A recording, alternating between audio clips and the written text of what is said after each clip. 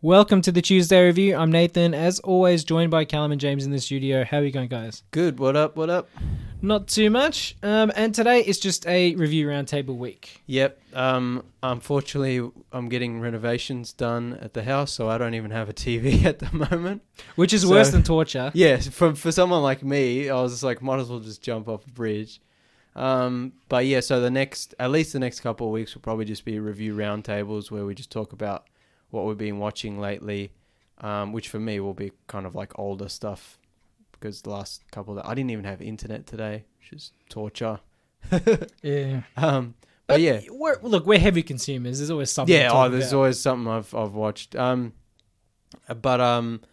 and luckily I've been watching stuff heaps before we had to get rid of the TV, and also there's not really anything on at the cinema that I'm willing to pay for, and I don't know if you guys, not really. So in the next couple of weeks we'll probably just do a couple of review roundtables. There's a few things coming out. Yeah, I'm always watching interesting things. Yeah, there's always something and there's to a talk few about. Things coming out on Netflix soon too. Yeah. We got the Zack Snyder zombie movie. Oh yeah, soon. That might be worth to talk about. Yeah. Yeah, but there's always stuff to talk about. Always stuff to talk about. I think Nathan's got the most to talk about, so you start. Okay, we'll start with the classic. We watched Steven Seagal's early 90s classic On Deadly Ground. Classic, quote unquote. Modern classic. Okay. We've peaked early, boys. Yeah. Sorry, also a Michael Caine classic. Oh, okay. It's a Michael Caine movie above a Seagal movie. That's it. For context, this movie's on Netflix, and it says high definition. Yeah. I don't know about that. I don't know. They pulled a Amazon. It's a kind of definition. It's a kind of definition. It is a definition. I don't know if it's a high. But it looks like they've used AI upscaling trickery to sort of force, I'd say almost substandard definition quality picture into being a high definition picture. Yeah. So you can see scan lines and you can see it doesn't look very good, but technically I guess they're outputting it in a high resolution format somehow. Yeah, I mean, if the source wasn't good to begin with, you can upload it at HD. It doesn't mean anything, really. So it looked absolutely terrible. Yeah. But that was part of the charm in a way. Yeah. There are bad movies that are like best viewed in like VHS quality. Yeah, and that's what we mostly got. Steven Seagal plays like sort of a corporate fixer or something like that. Because I hadn't seen it before, and I didn't have time to watch it, unfortunately, or fortunately, depending on how you look at it. But I looked up the synopsis, and it says a mystical martial artist / environmentalist agent takes on a ruthless oil corporation, which I thought was hilarious. Yeah, his name is Forrest Taft. His name is Forrest Taft. That's such a good name. It's Steven Seagal's directorial debut, and he wrote the script. Yeah, because you guys were describing it to me, and I was like, it sounds like a parody movie. Yeah, because Steven Seagal is so unself-aware. Yeah, that he does, these movies, and obviously it was like a vanity project. Yeah, spearheaded by him. It's ridiculous. The movie's ridiculous. There's a bar fight. A redneck is being racist to a Native American man, and Steven Seagal wants to put a stop to it. So he challenges the guy to a bar fight. Yeah. Not any regular old bar fight, a slap fight. Yeah. So those games you play in high school where you've got to like slap the other top of the other person's hand before they move. Move. It's that, and the winner gets to punch the other guy once. And Forrest Taft always wins. And it's like really drawn out, like weird, almost Lynchian sort of experience. It's funny too, because you guys said that Joan Chen is in it, who played Josie in she plays Twin an Peaks. American. Yeah. It's so what do you call it? It's so unself-aware and like unironically silly that it loops back around and becomes a genius Lynch movie. and Michael Caine is super weirdly aggressive in this movie. Like he's really really aggressive in the best way possible, and it's just weird. Now, for whatever reason, I guess it was important to Seagal that Michael Caine play an American man. Yeah. But, of course, Michael Caine, as good an actor as he is at this period of his career, he can't do the accent. So he rolls some of his R's, and that's about it. Yeah. So you have this really strange vocal performance by Michael Caine, and his hair's dyed black as well. Oh man, and it's just kind of it's very strange. Yeah.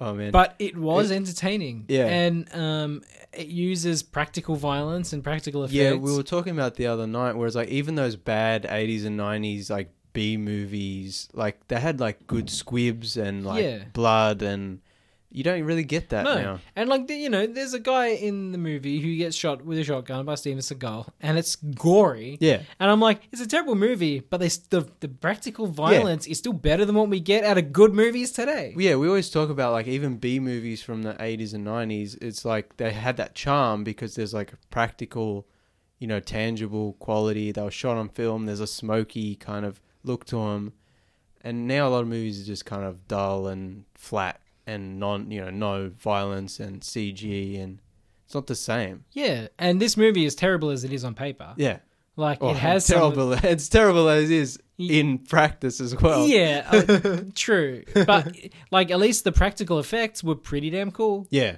like there was a couple of dodgy CG. It's violent. Like, when you watch a Steven Seagal action movie, especially from the 90s, you're like you just want a dumb violent movie. Yeah, and like look, the slap fight aside. His karate is ridiculous. Oh, he's one of those guys where he's barely a martial artist. Yeah, like where he like flips people with his wrist. Yeah, I don't know where he's barely an actor. Yeah, he's not an actor at all. It's like I say, he's there in the movie to progress the plot forward, not to act. No, yeah, but like Steven Seagal is definitely the bottom rung of the main, big name action heroes. But that was interesting. Yeah, action stars. Yeah. So the other thing, I finished Goliath finally. Oh yeah, because you finished the second season, which was disappointing, and then I was like, well, let me know how the third season is, so I know whether it's worth starting or not. The third season has a more rounded out story, so without spoiling anything, it's sort of like the central conflict of season 3 is solved in a relatively fulfilling way. Yeah. So, like, and they're kind of trying to wiggle into solving season 2's problems a little bit by the end. It is getting a fourth and final season, which apparently will tie everything up. Having said that, as a package as a whole, I would still recommend people watch it. Yeah. One of James's friends described it as like an alcoholic Erin Brockovich. Yeah. Which is a very good way of putting it. And it's that kind of like he always does what's right. He always does like money is secondary. If he can get a profit, good, but he's not driven by a profit. Yeah. He's driven by, what his sense of justice, his morality. Yeah. I thoroughly enjoyed it. Season 3 definitely...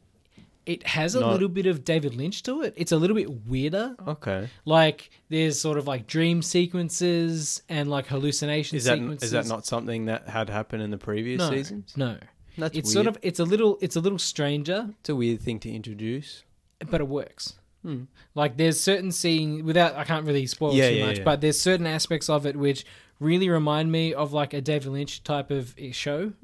Not Twin Peaks specifically, but that kind of those David Lynchian elements that I enjoy. We all enjoy in this studio. I do recommend that. I think Goliath as a whole is a very good show. But we'll see what season 4 has to bring. Yeah, I said to you, like, I'm using you as the guinea pig and to see if it's worth watching. And since they've already announced that season 4 will be the last one, I might as well just wait and then binge the whole thing instead of... That's also probably the best experience too. Instead of binging 1 to 3 and then waiting. Yeah. There's I would recommend if you can wait to season 4 and it's finished because it's definitive. Like, they've announced it's not like a 6 month sort of, we're finished, got to wrap everything up. This was planned. Yeah. So... Oh, that's good, yeah. If you can wait to watch it, I probably would wait until season 4 is finished. And also, I finished Shadow and Bone. Yeah, that's because I saw the trailer. I was like, oh, it looks cool, but there's so much to watch, and like I was just like, is it worth watching? Pros and cons. It's not that long. It's like 8 episodes. Is that a pro or a con? Pro. Okay. It tells a story. There's not much fat on it. Yeah. It's like 8 episodes, about 40 minutes an episode. Yeah. 40, like they can go up to like 40, an hour. Yeah. But like it's sort of 50 minutes an hour. 40 to an hour. Pro, it looks spectacular. Okay. Like, it uses that Dolby Vision 4K technology. Yeah. If you have a TV that runs with it, it looks really good in Dolby Vision if you have a TV that supports it. Yeah. Like, you got your inky blacks next to your, like, your really bright lamps. Yeah. And, like, that kind of looks really nice. Nice steampunk aesthetic. Yeah. And also, like, look, the story, we know what the story is. It has those sort of... It's based on a teen It's based novel. on its young adult teen novel. It has all those tropes of, like, a chosen one, a unique magic user defeating the bad guy. Yeah. It does have those tropes, but it plays it well. Okay. Like, there's nothing wrong with the trope as long as it does it well. Like, you can't escape the tropes. Yeah. I mean, you can flip them on their head, but sometimes it's good just to have a sort of simple, as long as it's executed well. And it's executed as best it can be. Yeah. I think it's getting another season. I think it's popular, yeah. Look, I did enjoy it. It had its issues. A friend of the show, Daniel, is a massive fan of the books. He had other issues with it because they... Yeah, change things. They incorporated 2 books into the one show. Okay. And he has some issues with how that they condensed 2 books into one season. Yeah, they condensed. There's the Grisha-verse books and then the Crow books. And they're separate. They're set in the same world, but they're separate stories. Oh. And so they're not sequel. It's not a sequel. No, it's like in the same universe. No, they're all set in the same universe, but they're separate stories. That's interesting. And they took the Grisha. Half of the show is like the Grisha and half of the show is the Crow books. And they sort of twine them together. Now, I haven't read the books. Yeah. But as a viewer, I didn't notice, and it felt natural to me. That's an interesting thing to do, though. Yeah, look, for me, it worked. I hope that the author got paid. The author was adapting 2 of the books. Well, the author was heavily involved in the show. Yeah, like that's one of the things where I'm like, I feel like a company could very easily do a dodgy with royalty checks this way. Probably, yeah. And that was my first thought. I'm like, I hope that was done as legally, ethically as possible. It would have been because the author was heavily involved in the producing the show. Like, you'd have to option one book and then option the other just because they're set in the same universe. Yeah, they're separate books. Yeah. But I think it would have been fine because the author is heavily invested and involved in the show. Yeah. So I'm guessing they at least would have approved. Yeah. But look, as a viewer who hasn't read the books, it seemed natural to me how they sort of directed the story in the narrative. I wouldn't have known otherwise unless I was told. Yeah. I thought it was fine. I'm excited to see the second season. Yeah, I might give it a go. There's just so much to watch. I was telling you before we started recording, I said I got a list of 8 shows that are just coming out this month that I have to watch. That's not including all the other shows I still have to catch up on that have already come out. Oh, it's torture. Yeah, and it's so hard to keep up, especially, with what I got going on. And so, but yeah, it's good that you liked it because, I wasn't sure about it. And then I even went to work and a guy was talking it up and saying that he really enjoyed it. I mean, look, it has its issues, but those issues are really just that it uses tropes. Yeah. And it's like, well, yeah, you can't get as long as, I mean, and, I don't mind young adult adaptations. It's just they do have a reputation. Yeah, no, this is... they do. They do. So as long as this one doesn't get too, high school melodramatic... Nah, not really. It's fine. Which can work in, depending on how you play it, yeah. No, this it has the budget it deserved. Yeah. And it's like it has a massive budget, but it doesn't seem that grand. And it's fantasy too, and which fantasy. We always are like more we need more fantasy. It's somewhat grounded. Like there's magic users, but the way magic works is like they can manipulate elements and stuff like that, kind of like Avatar. But like you don't. There's the central sort of conflict of the show is that there is a rift of darkness separating the middle of a continent, and like inside that rift, there's like evil creatures and stuff like that, but you don't really get a good look at them. Yeah. So you obviously that's easier on the budget and easier on the CG because it's especially for the first season, it's like you introduce there's something in the darkness, and then later if they get more, they can be like, oh, here's the monster. You see little glimpses, but you don't see them really like. Really visibly. Yeah. So it's like, I guess in a way, like they can like still make that look pretty good because you're not really getting a good look at them. It's only things that are moving or like... I mean, like I haven't watched the show or read the books, but monsters are often the least interesting part of a universe. Like, and this works for the show because you're not seeing them directly. It's more of a thing of like you're hearing them, or you're like, and it's more threatening if you're not looking at it. Yeah, it's using your imagination to conjure the bad guy. Yeah, like in Signs. yeah, or Alien. And the magic is fairly grounded. It's like guys shooting fireballs. It's not like nothing. It's very standard, like simple. Yeah, there's no Gandalf or like Dumbledore, like Harry Potter throwing wands, magic. There's no Harry Potter-esque sort of like really wild magic. Yeah, which for the show it kind of works because it feels more grounded. Especially if you have a complicated world, you don't need to make it overly complicated by having systems people have to. Well, yeah, I mean, really think with about. magic, you have to have some rules. Like, you can't just be like any character comes in and all of a sudden they could do anything, because then your whole universe is broken. Yeah, and again, this way it kind of works well for the show because it's like, because it's so grounded, magic exists and it's cool and whatever, but it's like it can't do everything. You know what I mean? It's like you have one thing. Yeah. And it's like you can, you can control fire, you can shoot a fireball. Yeah, you were saying is like each person's magic is based on one element. Yeah. Like, So like one person can sort of like, manipulate wind so they can like push ships to go faster. Yeah. Or someone can throw fireballs, or like there's like the bad guy can control darkness, or like one of the bad guys controls darkness rather.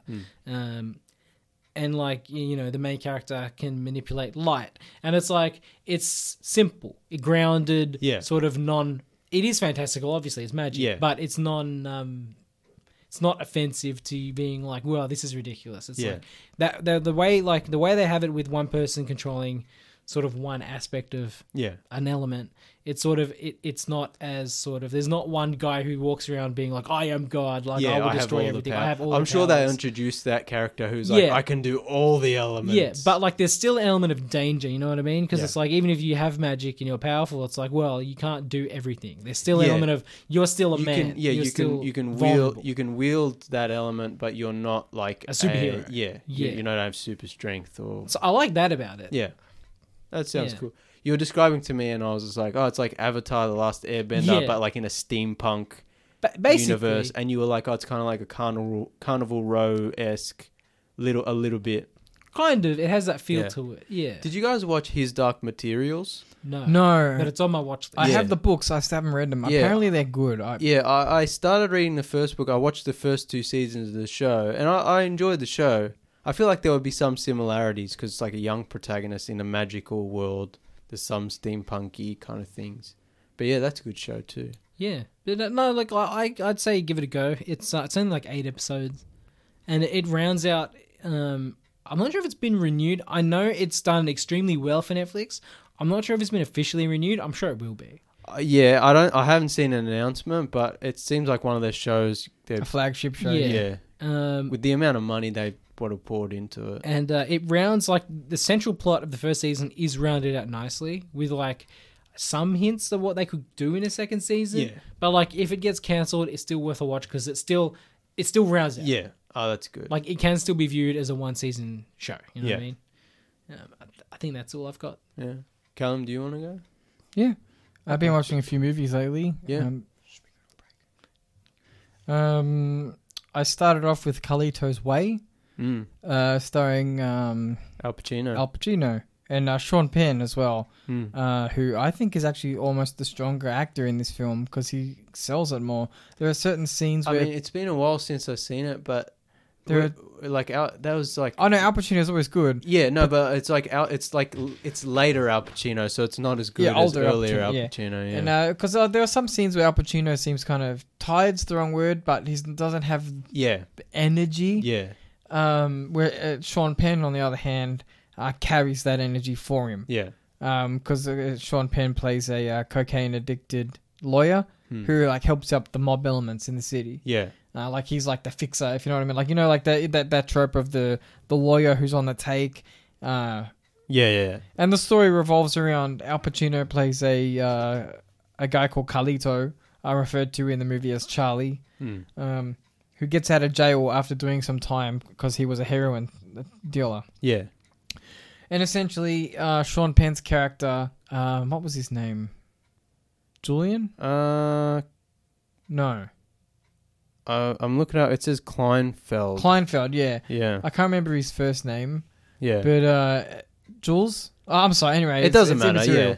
Yeah. He gets Al Pacino out of jail a bit early by doing some evidence related Yeah. whatever. Shenanigans. It happens before the movie, so who cares? And Al Pacino is determined to essentially stay out of jail. He wants to lead a clean life. He wants to go and sell cars Yeah. in like South America Yeah. somewhere. He wants to stay away from the drug Yeah. trade. And anyway, he, of course, because story, he gets pulled back into the underworld. He ends up running a club, and there are colourful characters coming in and out. Yeah. But essentially, the big drama in the film is Kleinfeld gets involved with a gentleman in prison who's an Italian mob boss, I think. Yeah, he is. And he says, "You need to get me out, or I'm going to kill you." Yeah. And so they have a plan to get him out, and Al Pacino gets forced into helping him. Yeah. And it's funny. I knew it was Sean Penn because I saw like on the cast. Yeah. But he does such a great job. He doesn't look He like looks Sean so Penn. different. Yeah. Yeah. He there's that character in GTA Vice City who's like modeled after the character in Carlito, Sean Penn's character. The dodgy lawyer, coke addicted lawyer. Yeah. But the reason I want to talk about this film is because the scene at the end, it's one of those movies where it has the start at the end of the Oh yeah. yeah. So it starts with Al Pacino dying or getting Yeah. shot, but you don't know if he dies at the start. Yeah. It's just him getting wheeled away. Yeah, and then the movie happens and you Yeah. see the end. But the end sequence is in a train's in Central Station or whatever in Grand New York. Central Station. Yeah, and oh man, such a great scene from start to finish. Yeah. The tension oh yeah. is you know incredibly Brian high. De Palma was like working his way up to that with Untouchables and like that's like that was he's working up towards that. Yeah, just an incredibly tense scene. Yeah. And like there's that scene where Al Pacino is fighting off the bad guys while he's going down the escalator. Yeah. And that was great. A lot. And the He's- train, when he's moving through the train carriages and there's like the people Yeah. in the way. And it's like done almost in one take, and the Yeah. tension's so great. Is Carlito's Away the one with Viggo Mortensen where he's in the wheelchair? I don't think so. It could be, but he's maybe I like, missed my that. dick don't work, man. Do you remember that bit? Maybe. I'll look Maybe, it up. yeah. I'm pretty sure But, it is. I didn't. If that is the case, I didn't notice. I mean, Viggo's such a good actor, you probably didn't even He's a recognize chameleon. him. Yeah, that's right. Yeah, no. Um, Like, I really like Carlito's Yeah. Way. Oh, it is, yeah. My dick don't work. He's in the wheelchair.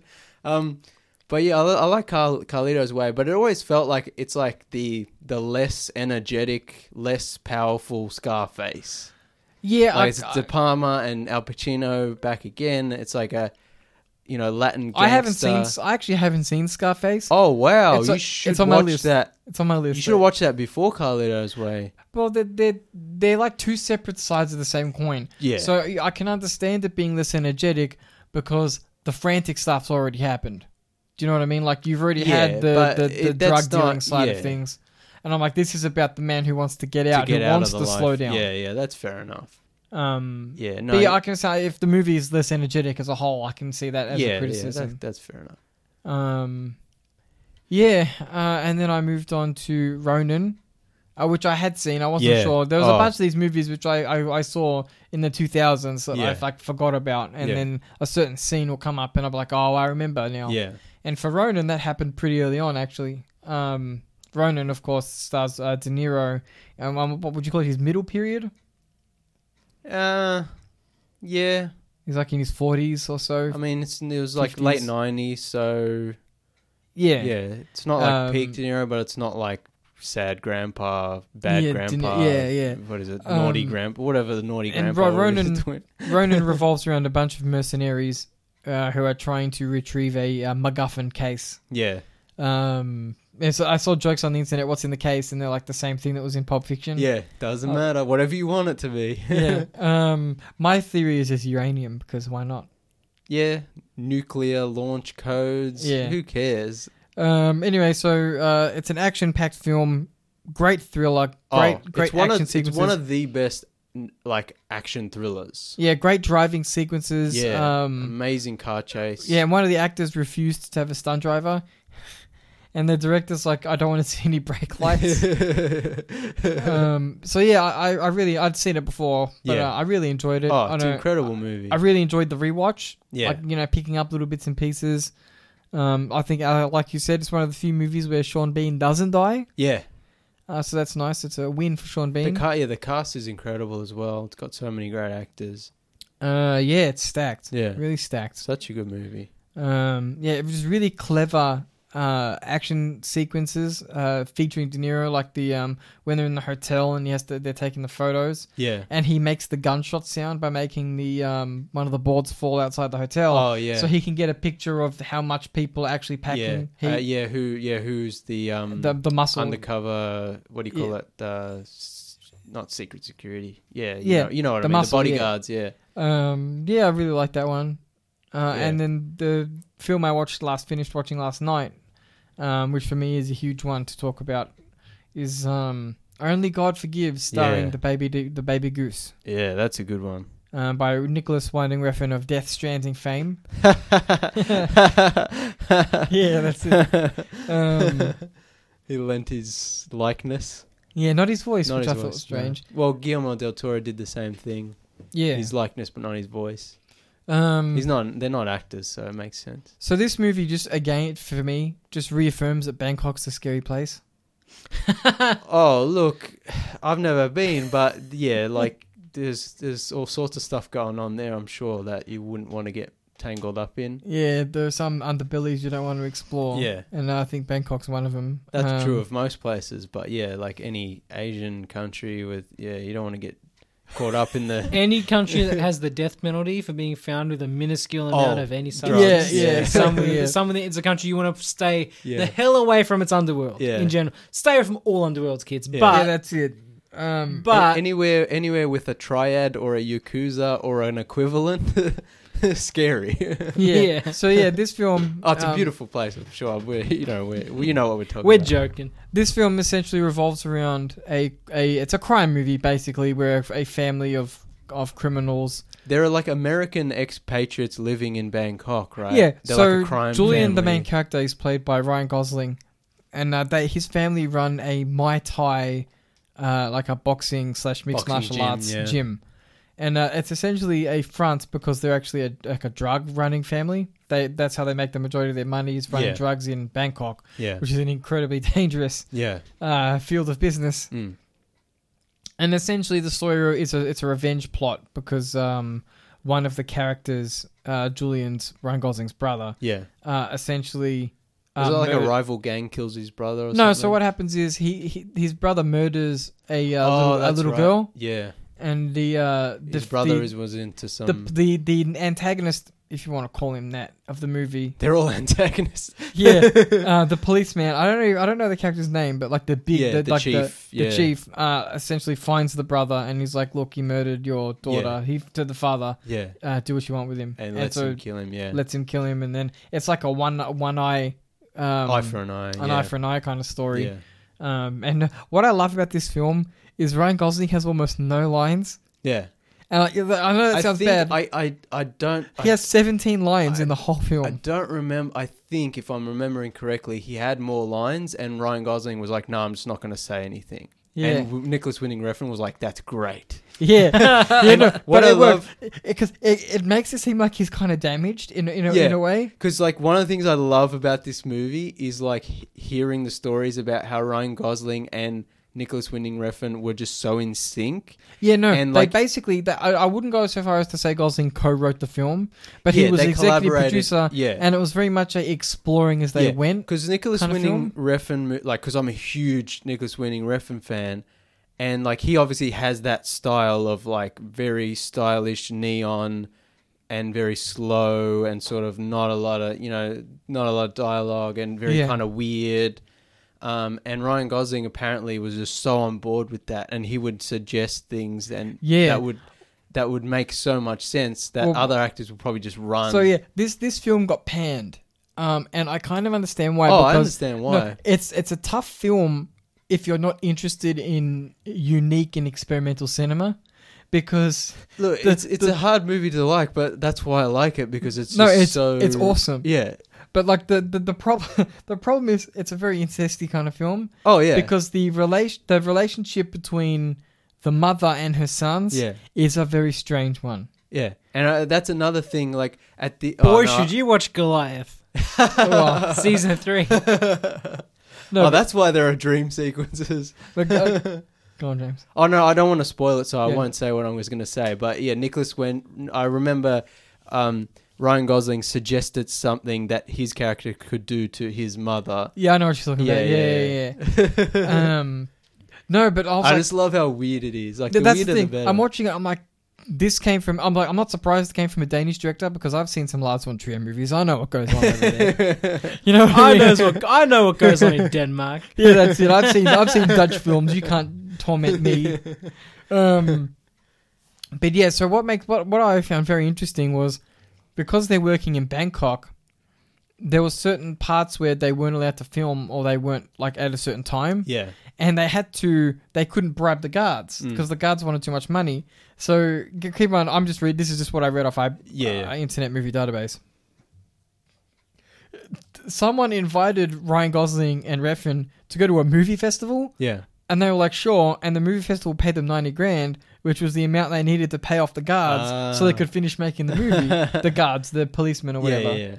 But the antagonist of the film, I thought, was a very striking figure because he just has this... I love the... He reminds me of Nick Cave with the suit. Oh, yeah. It's a very Nick Cavey suit. I like because like the police wears. chief. The police chief is. I remember reading Nicholas Winding Refn would lean over to the actor, the Thai actor playing. So you are God. Yeah, who playing the police chief and would just whisper in his ear, "You are God." So he like played his character that way. Yeah, I also like how the movie is very, like it embraces Thailand. Like the police chief is just singing karaoke. That's what I was going to mention. I'm like, next. that's just such a weird like. After really violent scenes, it cuts to him in like the police bar, and like I know we've dropped the term Lynchian already in this review, but I'm watching this, I'm like, this is bizarre. Yeah, this is straight up surrealist filmmaking that you would get from like David Lynch. Yeah, it's like the candy-colored clown from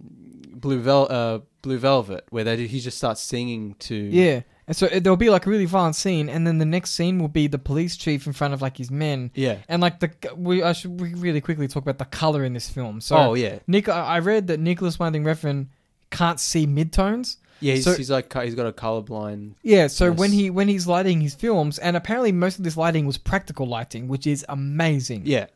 When you see some of these shots, to think that they actually made it look like that and it wasn't like edited in post. I'm like, amazing. You can tell when it's in post, it looks like crap. Yeah. So the colors are really like there'll be like lots of reds and blues right next to each other. Yeah. And it hurts my head thinking about very saturated neon. Yeah. But I'm like, to get some of the shots to look as crisp as they do, but the lighting looks like it was perfectly planned. Oh yeah, and it would have been. Yeah, exactly. But I'm like, the amount of dedication it must have taken the lighting crew. Alone. Yeah. Incredible filmmaking. Yeah, it's great. But so you get these scenes where the police chief is singing in front of his men, and you get like the different colors. Yeah. And I'm like, it's beautiful. Just it's like a feast to watch. Yeah. Which is why I think like a lot of people might not like it, but visually, the movie is like another level. Yeah, even if you hate the movie, like just visually, it's because Nicholas Refn he says it's a masterpiece. Yeah. And I'm like, I absolutely agree.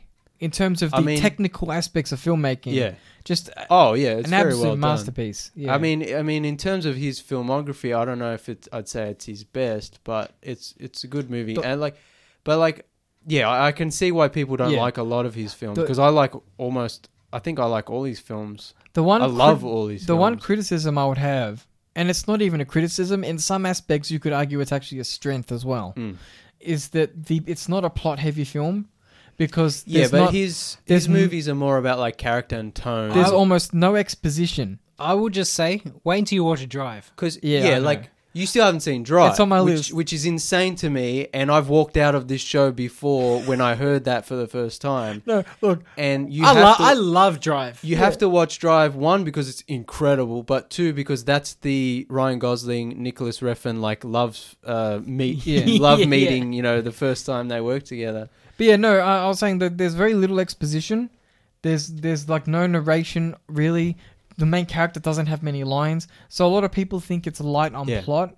And that's one argument I can see why people would make that argument, because a lot of the story is told physically. It's also, what's the word I'm looking for? Where you tell something through like It's shown, yeah, but it's also like implied through like symbolism. Yeah, exactly. I know that sounds pretentious as hell, but it is. and in Nicholas this Winding case, Nicholas Winding Refn can be very pretentious, but I love everything he does. Like, give me more, hook it to my veins. I don't care. The other scene I wanted to talk about that really struck a chord with me was the hyper-violent scene in the club where the policeman murders one of the characters. But because of how Lynchian it was, you got all of these beautiful women sitting there, and he's like, "Close your eyes, ladies." Yeah. And then he like tortures this guy. Yeah. And then afterwards, it goes like to the club, and he's singing again or whatever. I was just like, I'm like, damn, this is just awesome. Yeah. Just to watch it. I'm like, it's bizarre, it's strange, it's violent. Yeah. Like I said, it's perverse, but it's just great. No, I love it. Yeah, just great. The more weird, the better. You need to watch a Drive in the next week. I will. Actually, watch it this week so we can talk about it next week. Okay, and we can relate it back to... Yeah, I will. But I would recommend to those people who are interested in interesting, unique cinema. And I think like weird, James, ultra violent. it doesn't. It's like it's a white director who goes to an Asian country and he's like, oh, he's going to make a movie set there and it's going to have their culture. And normally you would roll your eyes and you'd be like, yeah, sure, whatever. But he moved his family while they were making it. Yeah, they lived there. The movie's kind of there's characters who only speak the native language. Yeah, and there's like it's subtitled and everything. It's not like anglicized. It's not a mainstream action movie where it's like, it's just like they're trying to like lots of expository dialogue where they try to move things forward, and like the Thai characters speak English, and there's so many American characters that everyone just speaks English, so it makes sense. It's like it's just like super weird. People hardly talk at all, just like in real life. Well, the talk credits in the film are even in Thai. Like the actual, like what I mean. It's like a Thai film made by a Dutch director, starring Ryan Gosling. Yeah, if that makes sense. Yeah, and I'm like, that's why I like it. It's not pretentious in the sense that it's not like a Western director going and being like, look at me bringing Hollywood to you. Yeah, he's making like, this movie is the least Hollywood movie. That's what I mean. It's a Bangkok film being made by a Western director. If that makes sense. It's a Nicholas Winding Refn film. Yeah, in Bangkok. So I would recommend to people who are actually interested in things like cinematography, if you like lighting, weird stuff and violent stuff and neon lights and the soundtrack. My God, like synthy. Yeah, if you like synthy. Wait till next week when me and James spend 10 minutes talking about the really cool driving jacket that Ryan Gosling has. 10 minutes, we'll talk about the whole show. It's next week. We'll just talk about Drive the whole show.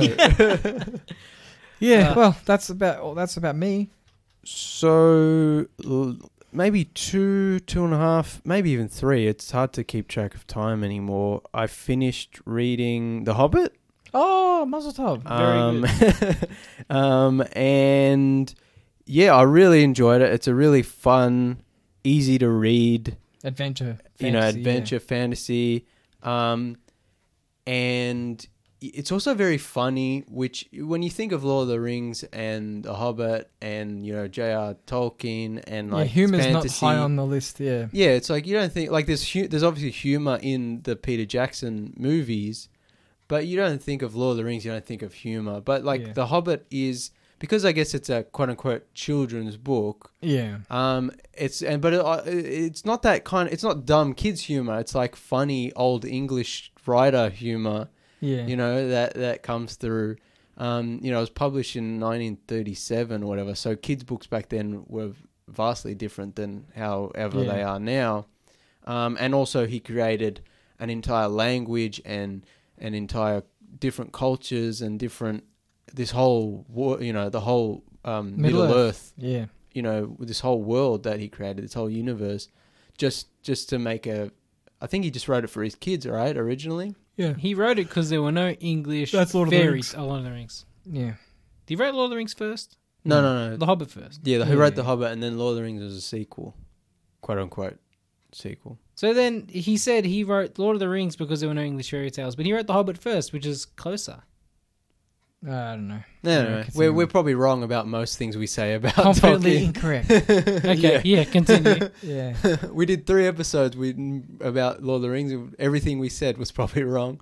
But anyway, I really enjoyed reading it. It was really fun, and Then I rewatched the 1977 animated Hobbit movie. How does it compare?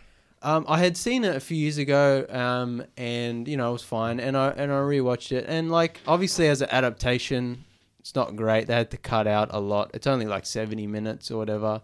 But some of the animation style's pretty good. I thought about purchasing one of the authentic and signed cells. Yeah, you showed me that. And boy, I'm glad I didn't.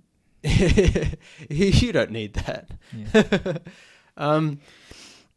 But yeah, like some of the animation's cool, like the designs of things. It's like we talked about how Peter Jackson's movies are so visually definitive, iconic. Yeah, but it's like this was in the 70s, and it's like I like some of the design. Like I like the way Gandalf looks. He looks different to the Peter Jackson version. I like the way Bilbo looks. He looks different to the Peter Jackson version. It still looks really cool and unique. And obviously some of the animation's not great. And obviously it's probably a lot of budget. Animation takes a lot of time and money. But yeah, it's a good fun movie. And then, because we've talked about before, the Peter Jackson Hobbit movies aren't very good. Stay away. There were too drawn out. There shouldn't have been 3 movies. They wanted to do 2. I think that's even a bit too much. They probably should have just done 1 3-hour movie with a 4-hour extended cut. That would have been fine. They would have had to cut some stuff out of the adaptation, from the book, but it would have been fine. But they had to stretch it out, and there's too much CGI, and they weren't very good, especially when you compare them to how good the Lord of the Rings trilogy was. But a few years ago, I had watched a fan edit of all the Peter Jackson Hobbit movies condensed down into 1 3-hour movie. It was called There and Back Again, and it was pretty good. It wasn't great. Was it made by a relatively famous film actor? No, you're thinking of Phantom edit, Phantom Menace edit. Anyway, so I had seen that a few years ago, and it was all right. It did a decent job of condensing things, cutting out all the unnecessary subplots that Peter Jackson made just for the films. But then this time around, I thought, well, I've heard of another fan edit called done by one or more people called Maple Films, which I'll call the Maple edit. And this is a 4-hour, 20-minute cut of all 3 Hobbit movies condensed, and to make it a bit closer to the books, and to obviously cut out all the unnecessary stuff. And it was really good. I really enjoyed it. It highlights the strengths of the Peter Jackson movies. Which are? Because when you watch the Peter Jackson movies, it's just like you just see the bad CGI and the unnecessary stuff they added in, and it's too drawn out. And you don't see you see the good stuff, but it's heavily skewed towards the bad. So this cut obviously shows the strengths of what the movie could have been if they had just focused on that stuff. Yeah. So obviously, like I think the start of the movie is quite good, where they introduce the dwarves and the unexpected party. Like that's real good. I felt this even before I watched the fan edit, but I do really like Martin Freeman as Bilbo. I think he's fantastic. I think he gives one of a really, really great performance. And just the way they interpret the songs from the book. Yep. I really like the way they did the songs, especially the Misty Mountain song, where the sad song they sing to sort of that ends up convincing Bilbo to go on the journey. I think the game of riddles is the best part of the movie, and was also for me the best chapter of the book. The riddles in the dark. It's classic, yeah. Yeah, so great, where he's like battling Gollum to battle escape. wits. Yeah. And there are some other really cool things. The thing with the Hobbit novel is that it was much lighter, much more fun. And then when he wrote Lord of the Rings later, it's a bit more serious, and the effects of the ring start coming up, which aren't in The Hobbit at all. In fact, the ring in The Hobbit is just like a magic ring. Yeah. And Peter Jackson obviously tried to connect it more to his Lord of the Rings movies, and so there is sort of the temptation of the ring for Bilbo and the corruption of the ring for Bilbo in the Hobbit movies, which I don't disagree with, and I like some of the stuff they did, but it does play with the tone a little bit. Yeah. You know what I mean? Like where you're like, this is supposed to be a fun adventure with like dwarves, and it kind of, you know, but most of it does. You know, that might be a studio thing too, though. You know, like they might be like, well, we need to connect it more to the existing property. Yeah, I don't think that. I think, you know, Peter Jackson made a good decision in trying to match it to his movies, but I think in some cases it's like it doesn't match the tone of what they're going for. Yeah. But yeah, as the edit goes on, and as you get to the second movie and third movie, which in the edit is like the second act and third act of this one long 4-hour cut, you do see more and more of the weaknesses, because they do have to introduce things just by necessity, otherwise the edit won't make sense. Yeah. So they have to bring in things that weren't in the book just so the edit flows. And so you get you get things that are just like, this doesn't need to be there. And by the end of the Battle of Five Armies is CGI nonsense.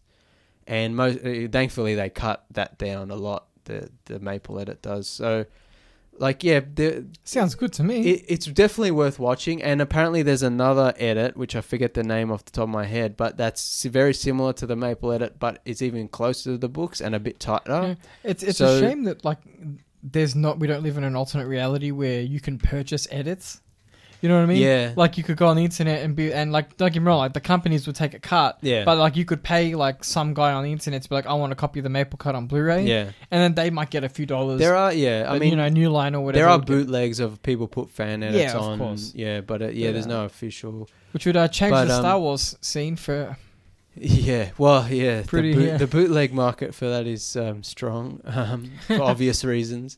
But I there is another edit which is a bit tighter and closer to the books apparently, while still keeping a lot of the strengths of the Maple edit. So I'll check, maybe in a few years I'll check that out and see if it changes my feelings again. But yeah, it's just such a shame because Peter Jackson did such a great job with Lord of the Rings, and it's just, I don't think, you know, he didn't even want to direct it. Like, Guillermo del Toro was supposed to direct it, which would have been great, I think. That's a different film. Yeah, and they were supposed to do 2 films, which, like I said, is still too many, but that would have been better. And then eventually, like, he just had to kind of... Del Toro left, and then they had to do 3 films, and then he just had to do it. And then they shot the film with practical orcs, and then they didn't... I don't know, he didn't like the way they looked, and then he, like, CGI'd over them. They look like crap now. And it was just like a whole mess. I don't think his heart was really in it, even though he's such a fan of the source material. But yeah, it was an interesting journey, and I've started reading Lord of the Rings for the first time. I'm up to the chapter where they've met Tom Bombadil, which is quite interesting because the start of the book is, you know, Bilbo's going away, or his birthday party, and then he disappears. Well, yeah, you're now in unfamiliar waters. Yeah, it's like that's very similar. And then Gandalf comes and gives Frodo the ring and tells him about it, and that's a little bit different, but mostly the same. But then from then on, it's quite different because the journey goes into interesting directions, different direction, and Tom Bombadil obviously is not. I mean, we talked about this on the review when we talked about Lord of the Rings, but there are certain things I can understand taking out of the book for the film. Yeah. You know, like not including Bombadil in the film was a good decision. Oh, yeah, definitely. But, like reading the book, I'm really enjoying it because it's like... It's different, It's different, but also I'm like, I'm so glad he cut all this out because it's not necessary to the flow of an adventure film. Yeah. Not saying it's... No, yeah, you know, different formats. Different formats, yeah, exactly. In a book, you can... Take as much time as you need, yeah. You know that's the whole point of writing a book is like you can introduce things late in the game and explore things, talk about a character's history for like 3 pages. How far into Bombadil's chapter are you? They've gone to his house. they've had dinner with Goldberry. Yep. And they've gone to bed and they've gotten up the next morning, and I don't think they've departed. I think they either just departed or they're about to depart. That's again. such a the dinner scene's really great because they're like, "Hey, can you look at this for us, Bombadil?" And they show the ring. Oh yeah, he did that part. Yeah, and he like tosses it up in the air and he flips it on the table. He's like, "This is okay, I guess," and gives it back. I think like it's the one ring, and he's just like, whatever. What's interesting is like because before I had read the novel, when I thought of Tom Bombadil, I thought he was even more ethereal. Like he just pranced through the woods and talked to them and then disappeared. And you're like, wow, who's that guy?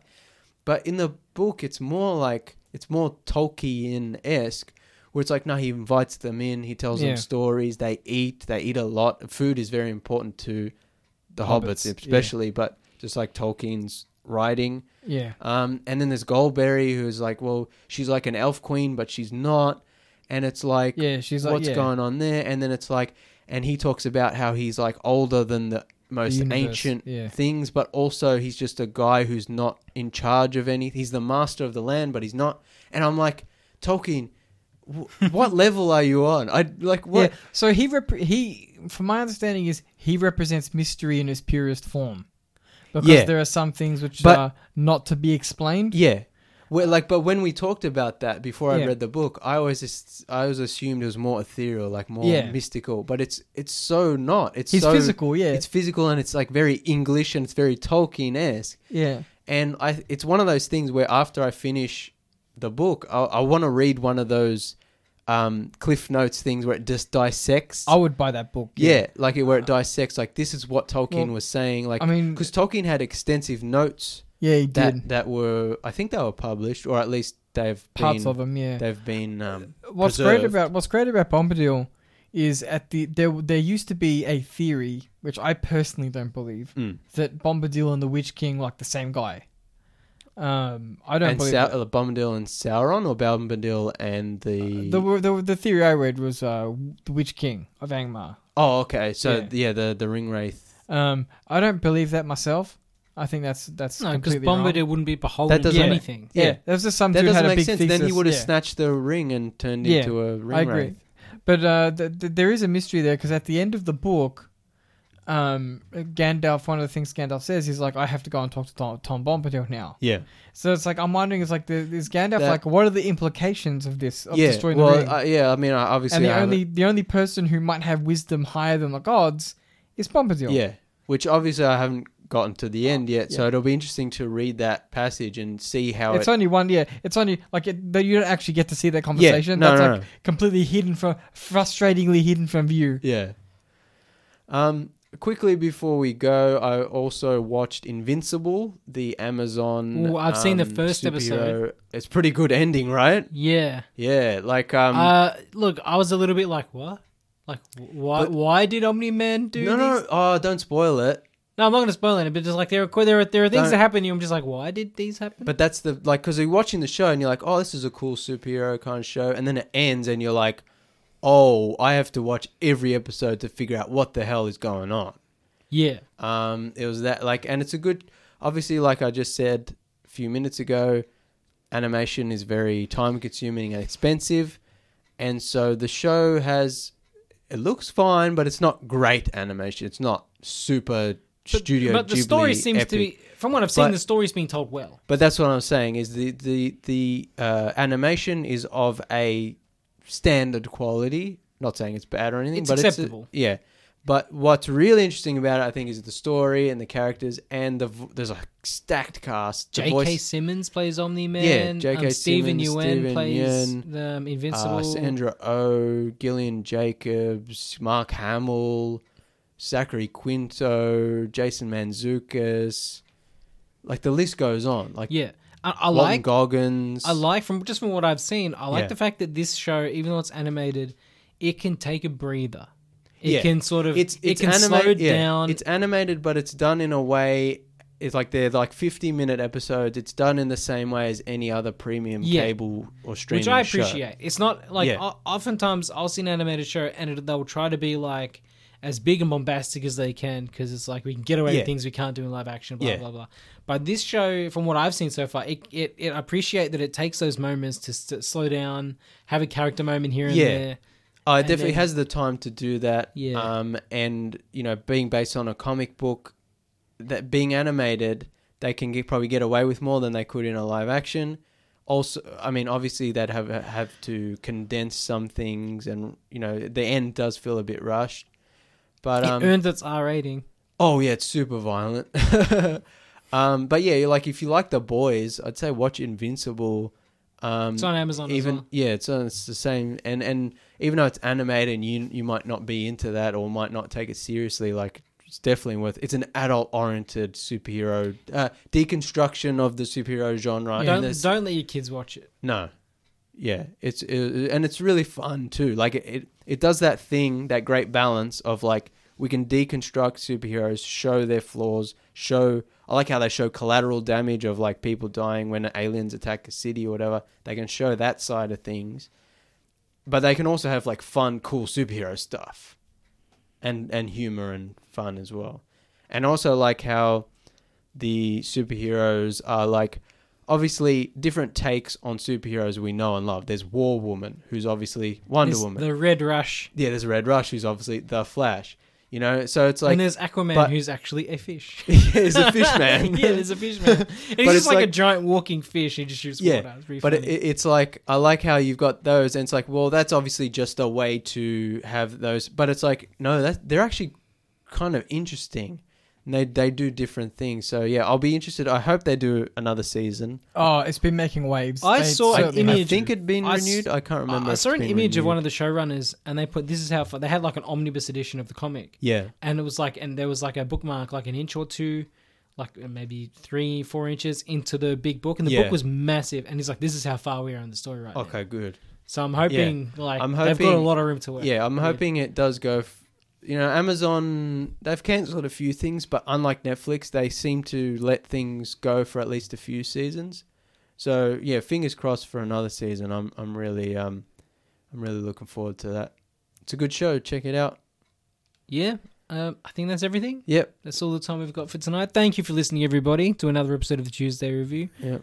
We'll be back next week. Rate, review, and subscribe. It's important. It does things. Also, very quickly, one of our listeners, Elise, who's has been a big supporter of the show for many years, has started her own podcast with a couple of friends. It's called You Can Fix That in Post. So if you like this show for whatever reason, check that show out, because it's basically like a more condensed, better, less rambly version of whatever we're doing here. So yeah, check that out, and I'm sure you can subscribe to their social media too. Yeah, it's a good show. I've listened to it. They do like focused episodes on different things. So yeah, check it out. They did one about the Alien franchise, one about vampires. Yeah. Well, good. You can catch us on Spotify, Shout Engine, Apple, wherever you listen to your podcast. We'll see you next week. Adios, cousins.